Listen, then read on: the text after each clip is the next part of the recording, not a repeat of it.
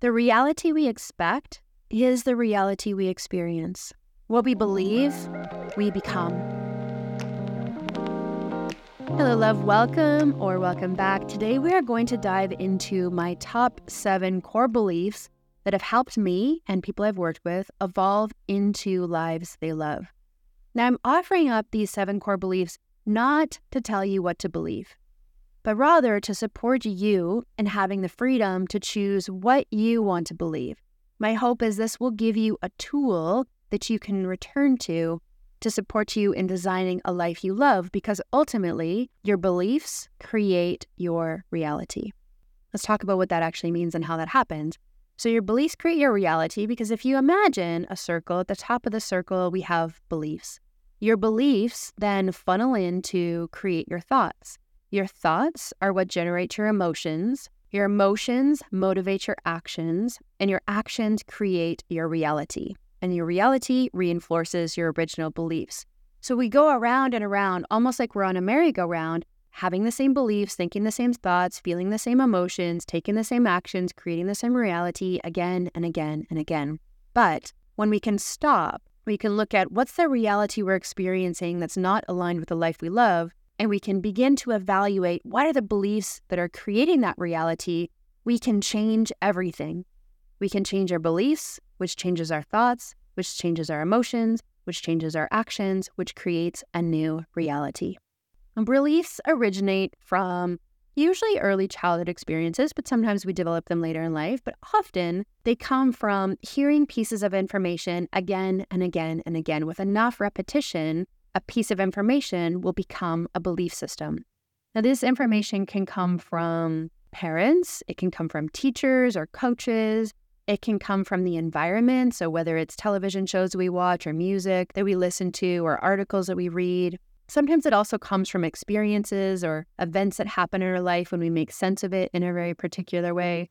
Or sometimes it's just the general message in our society or culture, religion. But with enough repetition, these pieces of information become a belief system. And if you've ever heard yourself saying, like, that's just how it is, that's just how the world works, that's just how men are, that's just how women are, that's just how relationships are, that's just how I am, usually it's because there's a belief system that's there that's causing you to filter all the other information that might invite you into a different reality.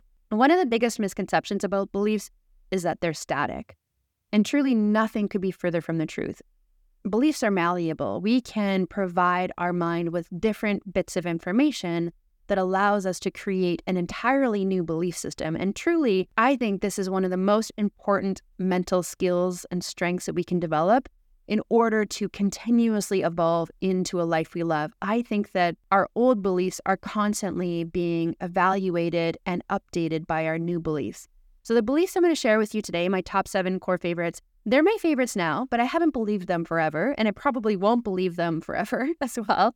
It's a continual evolution. Learning how to evaluate and update your core beliefs is one of the most important psychological strengths you can develop. So the truth is, your beliefs are a choice. And as adults, we have the mental power to begin to be discerning about whether our beliefs are hurting us or helping us. So if you think of beliefs like software, you can have like the best computer on the planet, but your computer can only run the programs you load onto it. That's what your beliefs are. So we're always loading these beliefs into our computer, and that's allowing us to operate in a certain way in our life. Now, if you circle around a belief and a thought for long enough, it just begins to become the filter for how you experience the world. And it generates a sense of momentum and reinforcement and confirmation. And soon it's really difficult to see the world or to see ourselves or to see each other in a different way. So I want to give you an example of a couple clients that I was working with. I've changed some information just to protect their privacy, but I also have consent to share these stories. And I was working with these 2 clients at a time when we were going through a recession. And it was such an interesting moment for me that really confirmed the power of beliefs, because they were both in a similar position. They were both in sales, and they were both going through this sort of cultural experience that we were all going through, which we called a recession. Now, one woman when she came in, she was talking about how she read this like scary article about the recession, how it's such a hard time to make money and you should like really buckle down and you shouldn't be spending. Then she talked to a friend who also happened to sort of read the similar types of articles, and they were having these conversations about, wow, this is a really scary time and what are we going to do? And it's a hard time to make money. And then they were talking about like the cost of groceries, and they were sort of giggling at how apples went from being like 49 cents to $2. At the same time, their heart rates were leaping a little bit at the thought of the scarcity, and there's a lot of fear that was there. And one of the things I noticed is as we were talking, it just seemed really evident that there's more and more and more and more evidence in this person's world that we're in time of scarcity. Her mind had a belief system that became magnetized to looking for evidence that that belief system was right. And this is just what happens in the mind. So those thoughts gathered momentum and gathered emotion, then they got bigger and bigger and bigger, and very soon there was this very elaborate story about how things are. In psychology, we call this a confirmation bias. A confirmation bias is when we consciously or unconsciously pursue facts that confirm what we already believe to be true, and we ignore facts that would give us countering evidence. This is how the reality we expect becomes a reality that we experience. The reality we expect becomes a reality we experience. So contrast that with another client also working in sales, also living through this time of what we called recession. And she came from a very different world.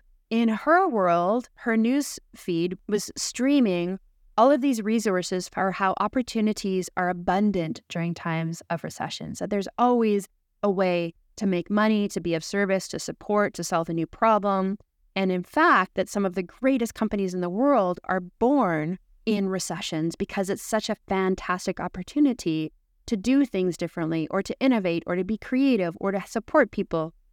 And she had similar friends who were also having conversations about, all right, this is fantastic. How do we make the most of this experience?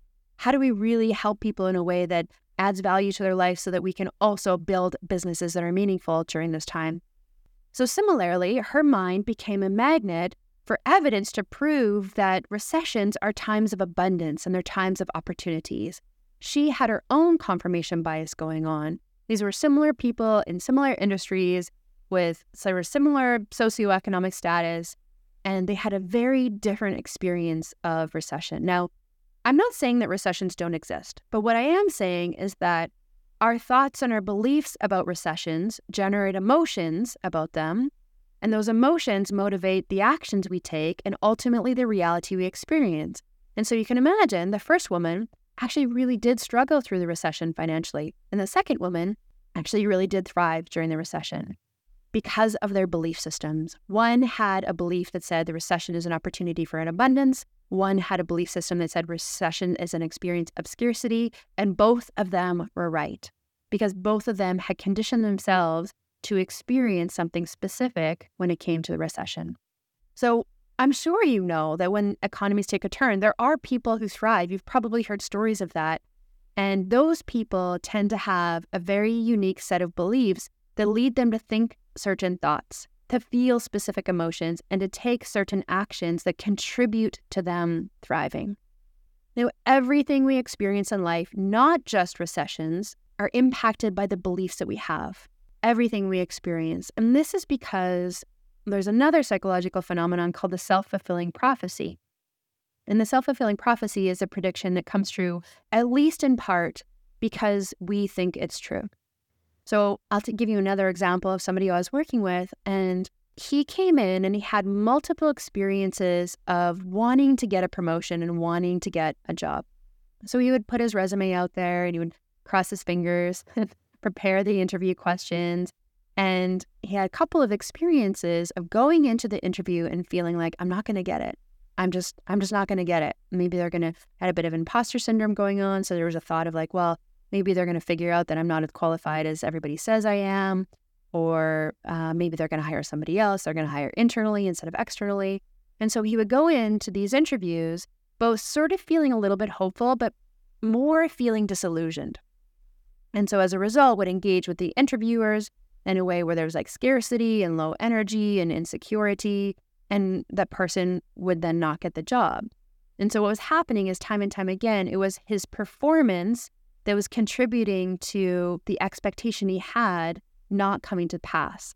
So if he had a different belief system and went into the interview with a different level of energy and confidence and a different psychological state, then the interviewers would have been able to experience him in a different way.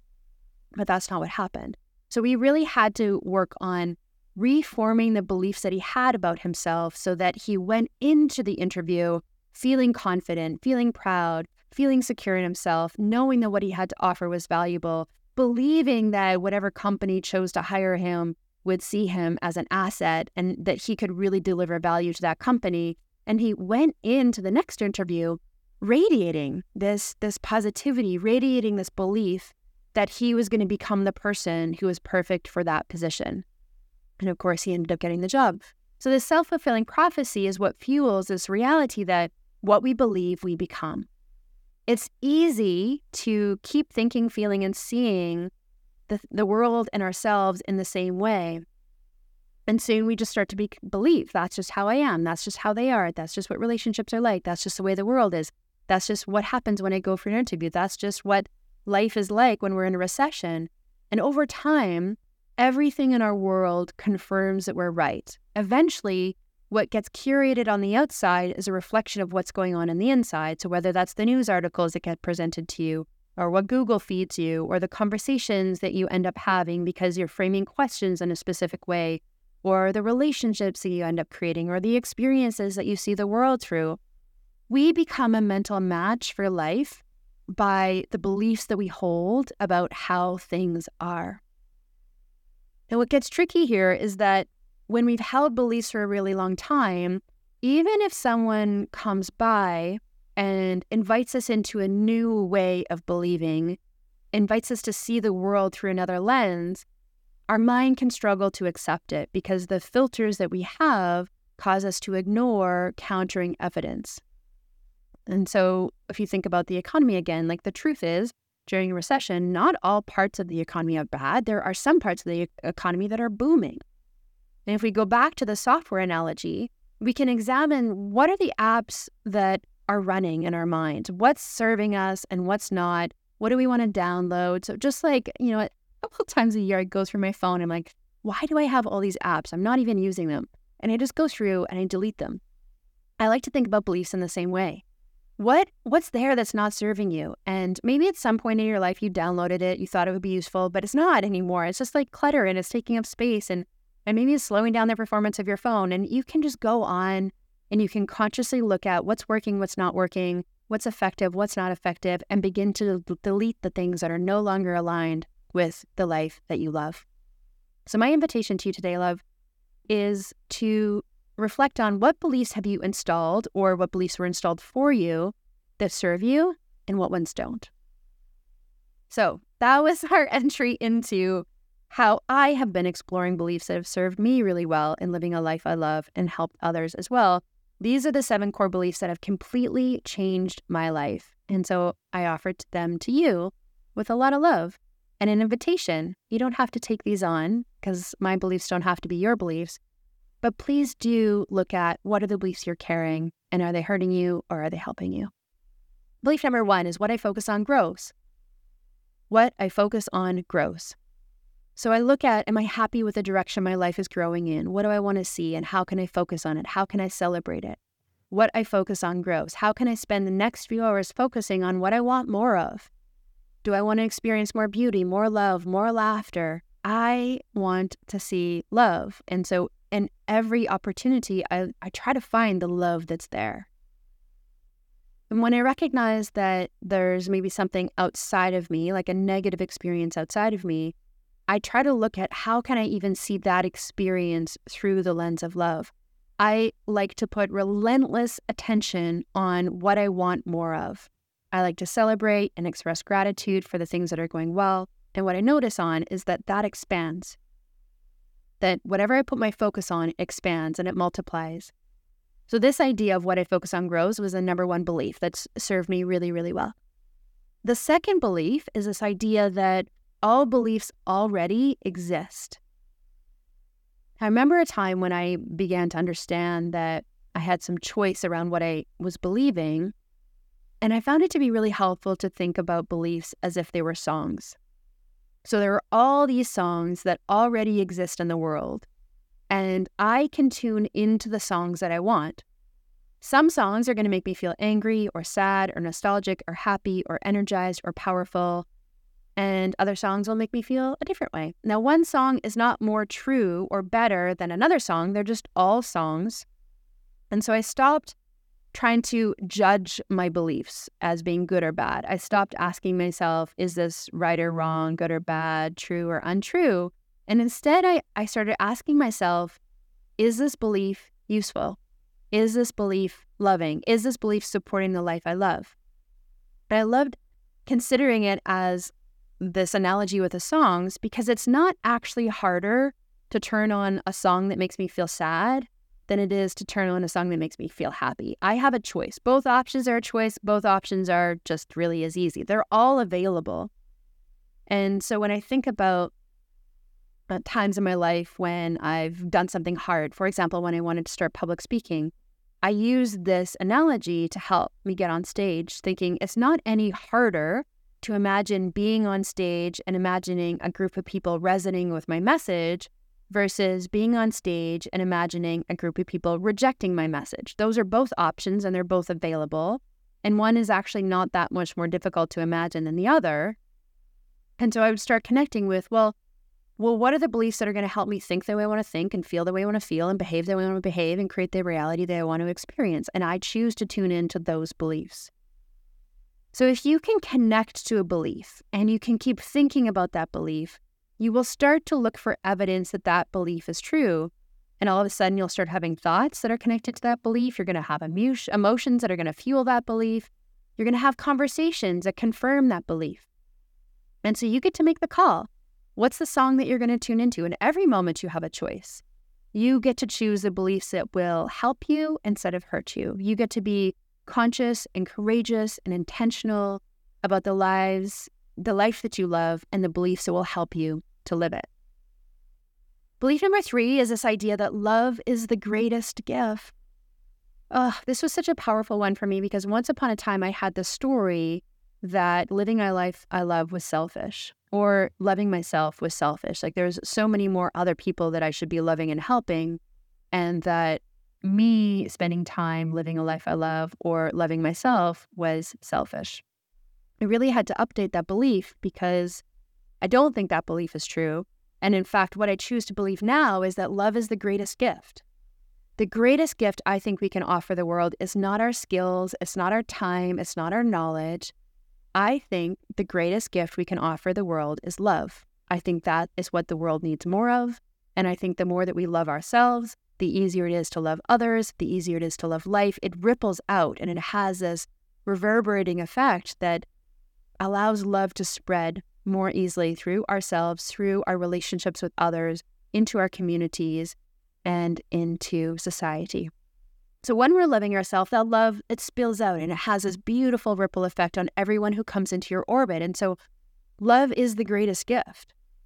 Love is the greatest gift. Being able to stay connected and to live by what I call my sacred yes and my honoring no. This is a concept that I go more deeply into in my book, but essentially this idea of living by a sacred yes and honoring no is all about boundaries. So when I live by my sacred yes and my honoring no, then I can understand how to be generous without sacrificing myself. I can know my boundaries and I can honor those. I can know my limits and I can work to transcend those. I can serve others, I can support others, but I don't have to live for others. I get to live for love. So the question here, the invitation is, what are you saying yes to? And is it adding more love to yourself, others, or life? Because love is the greatest gift. And also, what can you say no to that will add more love to yourself, others, or life? Because love is the greatest gift. When we live lives we love, I really believe that we're helping other people to do the same. The more I devoted myself to the life I love, I just noticed everyone else around me seemed to do better compared to when I was in self-sacrifice and believing that taking care of myself and loving my life was selfish. It seemed like everyone around me was not doing quite as well. So let's take this podcast, for example. I had a desire to create a podcast. Thank you for being here. Without you, my purpose would have no place to land. And so I chose love. I chose to create something that I was really excited about, something that felt really loving to me. And then I reached out to my production company, Soulfire, and they had a desire to connect with clients whose souls were on fire about their topic of choice, which was me. And so by me choosing my podcast and choosing this production company, my love added to their love. And then Matt, my operations person, had a desire to expand his skill set and experience and to support our thriving. And so by me choosing love, he was more able to choose love as well. You, hopefully, had a desire to hear stories and strategies and some science about how to live a life you love. So this is beautiful ripple from me to my production company to Matt to you, this feeling of the love never ends. So we're all part of this interconnected web. So you loving up on yourself, you choosing a life you love, it will ripple out and it will positively affect everyone around you and ultimately, I think, the world. Belief number 4 is honor your you-ness. This is all about what makes you unique, the things that specifically light you up and make you feel alive, this idea that authenticity is attractive and knowing your true self and expressing it in the world, it's going to attract people and opportunities to support you in designing a life you love. It's this idea of community matters and more you it's better. We want to be able to relate to people from who they actually are rather than who they think that they should be or who they're projecting themselves to be. Because when we do that, we can really find the places that we belong. I believe that our people are waiting for us. And the way that we find them is by letting ourselves be seen. The way that we know that we're not alone is by honoring our you-ness so that we can find those places that we feel like we belong. Part of honoring your you-ness is to do what deeply matters to you.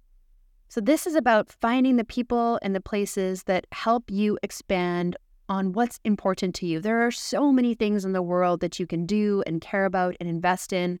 And sometimes I feel like there's a lot of pressure to take care of all the things for all the people all the time, to have an informed opinion about all the topics of the day all the time. And I just think that that's impossible. But rather, I like to think that what we can do is we can look at what really matters to me, what deeply matters to me, and how can I build my life around those core values, knowing that me taking care of that little corner of the universe, that matters for the entire big picture. But it's not my responsibility to take care of the whole big picture, just my part, whatever that is. And you honoring your you-ness is you taking care of your part, living by the guidance of your true self, knowing that you can tap into what makes you feel alive, the places and the people that allow you to feel deeply connected to your essence, and that radiates out again into the rest of the world, adding goodness, adding aliveness, adding love into the rest of the planet. Part of honoring your you-ness is also recognizing that you're multidimensional, that honoring your you-ness is about the wholeness of who you are, that you are not just the bright and the beautiful parts, that you're also the dark and the difficult parts. There's times in my life when I really neglected those parts that I thought were unlovable. But the reality is life got a whole lot more loving when I recognized I am multidimensional and I get to embrace all of who I am, not just the parts that I think are shiny and that people would like, but also the parts that are a little bit complicated and a little bit challenging, that the wholeness of me really adds more love to life. So knowing and loving all your bits is what creates space for both an authentic life and an aligned life. So part of this is respecting your individuality. I like thinking of people like snowflakes, like we're beautiful because of the diversity in our own unique details, that as we celebrate our you-ness, we get to bring our distinctive life to the puzzle of humanity, and our piece, it matters. It's not only about respecting our individuality, though, it's also about respecting their individuality. A lot of the suffering I've seen in the world is because we want people to be different than they are. But when we can allow people to have their own experiences, to recognize that their own authenticity is their business, that we get to respect their individuality, then there is a space and freedom for all of us to be who we are, to respect and honor our own you-ness and allow them to honor their own you-ness. So if we let them have their experiences, we can really surrender into this idea that we can't make anybody change before they choose to change. And my experience has been that when I give people the space and the freedom to have their own experience without judgment, that this actually leads to more liberation for them to be themselves. And when people feel truly supported in being themselves, they tend to make choices that are happier and healthier for them, for their own unique life. Another reason I love this belief is because when we can source our own well-being, when we can feel really grounded and really good in who we are, even if somebody else is struggling, that's when we get to hold on to this sense of personal power. Like, I can be okay even if you're not okay. And when we're in our own okayness, I really think, again, we become a magnet for that well-being, that we can open up the possibility of transformation without trying to force it, control it, change it, or take responsibility for it. When we can see them through the lens of loving their you-ness, I think this is one of the most beautiful experiences we can offer another human. When we can treat them through the lens of loving their you-ness, that's when the kindness, the compassion, the empathy, the encouragement, all of that goodness flows into them and to us. All right, we're getting to the end here. Belief number 5 is the life I love loves me. The life I love is calling me, and my job is to listen when my life speaks. If there is something that I want to give, create, contribute, savor, own, share, I like to think that whatever that thing is, it also wants me. So I wanted this podcast, and I believe this podcast wanted me. I love thinking about life in this way. The life I love, it wants to be lived. Just like I'm looking for it, it's looking for me. So when I have this belief, the life I love loves me, I then take extra time to nourish my soul, to listen to my desires and my longings and my cravings, to fill my life with things and people and opportunities that allow me to get curious about what's wanting to be lived through me.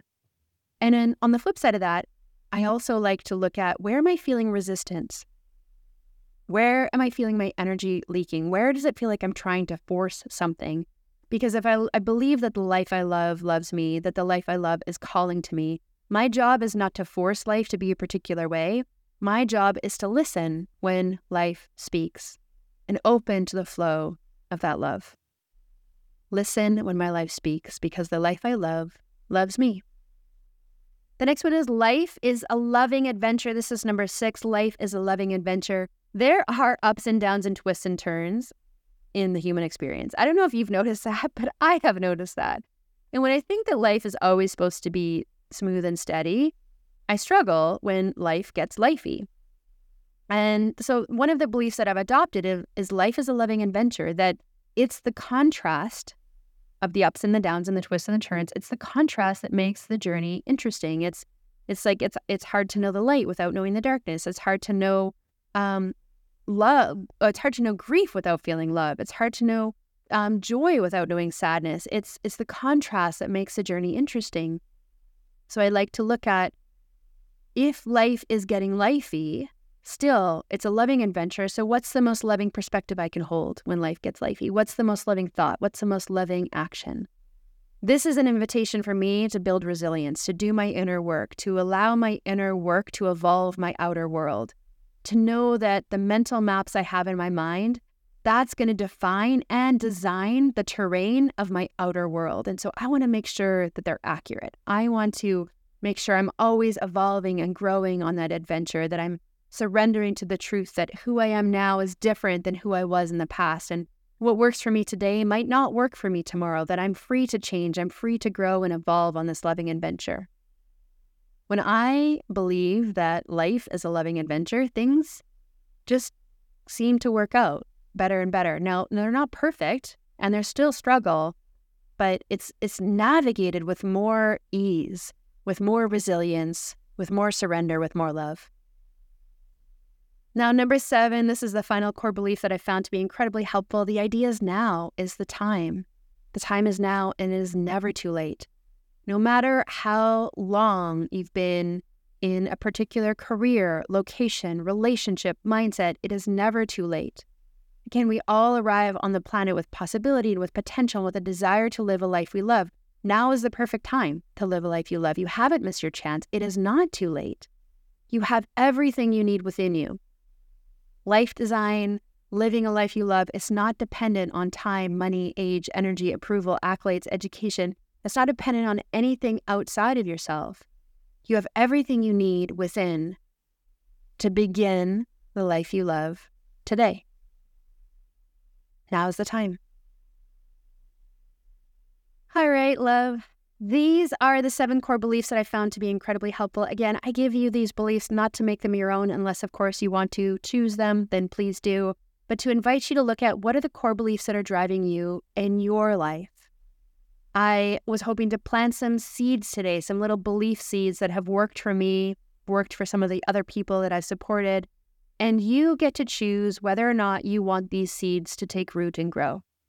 Now, these beliefs, they're not 7 steps to living a life you love, because I really believe that my way is not your way, and what works for me might not work for you.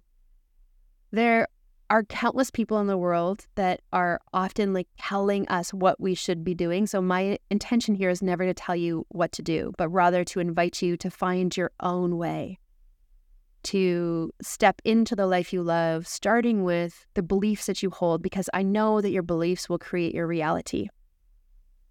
Your beliefs will create your reality. What you believe, you become. And the reality you expect is the reality you experience. Thank you for joining me here today. I'm so excited to be on this adventure, this loving adventure with you. I want to clarify where the To Live This Life podcast fits on your path of personal growth and where you might need some extra support. I am a registered psychologist in gorgeous Alberta, Canada. The Rocky Mountains are my backyard. I know, I'm so lucky. And after 20 years of working with some incredible humans to help them heal the past, love the present, and light up the future, I really do know how important it is to find the right support. The content created in this show is not intended as specific therapeutic advice. The intention of this podcast is to provide stories and strategies, education and resources, and hopefully a little love. But it's not a first line of treatment for times when you're experiencing psychological distress. Because this podcast is designed for a broad audience, it's not a substitute for face-to-face therapy with a local therapist or treatment from your medical professionals. As humans, we all struggle from time to time. We all have rough days. But there is a difference between a hard day and sustained mental struggle. If you feel like you're having more bad days than good days, if you are regularly distressed, please seek out professional support. Thank you for being here. Your presence matters.